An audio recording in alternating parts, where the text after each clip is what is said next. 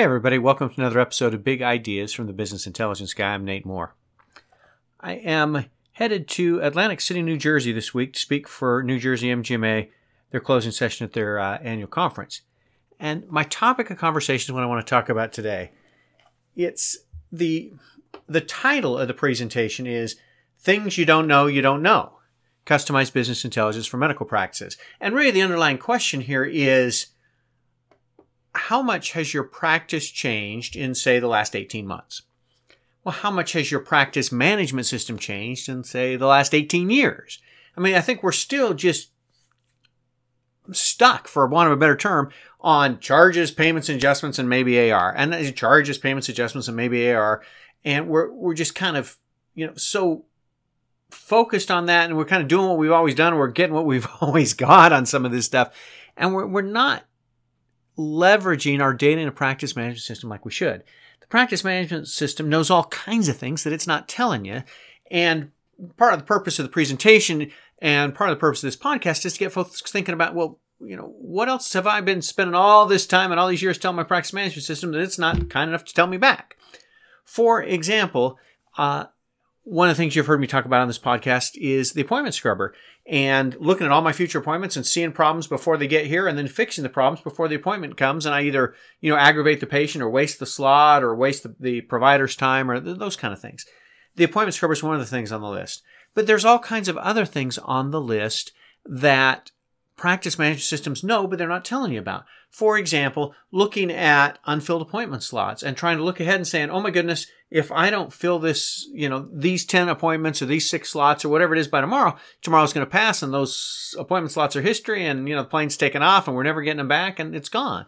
And, most practice management systems I work with don't focus on it, don't get it, don't understand the value of these unfilled appointment slots. I think there are a lot of custom things that maybe it's hard for practice management systems to customize to meet everybody's need, but at least throw me some data so I can do things like understand what's a new patient worth to me, or what is a new line of business worth for me. If I start, imaging or DME or some other kind of program, some other kind of ancillary service in my practice that I used to outsource and now I'm going to bring in-house, what's that worth to me? Several other slides that are in the presentation. Can we automate some of the physician compensation discussions? And it's tricky because, if you get 10 different practices, you're going to get at least 10 different physician compensation programs, right? And different practices are going to value different things in different competitive environments and different sizes and different all kinds of things. But can you throw me some data around physician comp so I don't have to either buy more software or have 24 Excel spreadsheets or whatever to try to figure out what my physician comp is doing? Can you help me figure out productivity and capacity, especially in today's world where, staffing is at a premium from across the practice, from everybody from, the newest MA or somebody at the front desk all the way to providers. It's hard to staff practices. And can you talk to me about how many days are they working and what's their productivity like? And is it better than last week, last month, last year? That kind of thing. Can you help me understand my receivables better rather than just giving me some plain old, AR report that's, hundreds and hundreds of pages that you've been giving me for 20 years? Can you help me optimize or understand my AR? Can you help me understand where I'm being underpaid so that I can, appeal those or track those or understand where I'm getting underpaid? Can you help me understand all kinds of things around front desk productivity and how are we doing at collecting balances and how are we doing at collecting co-payments and how are we doing at, versus what's available to collect? Did I get half of what was available to collect or a third of what was able to collect, or did I get 95% of what was available to collect?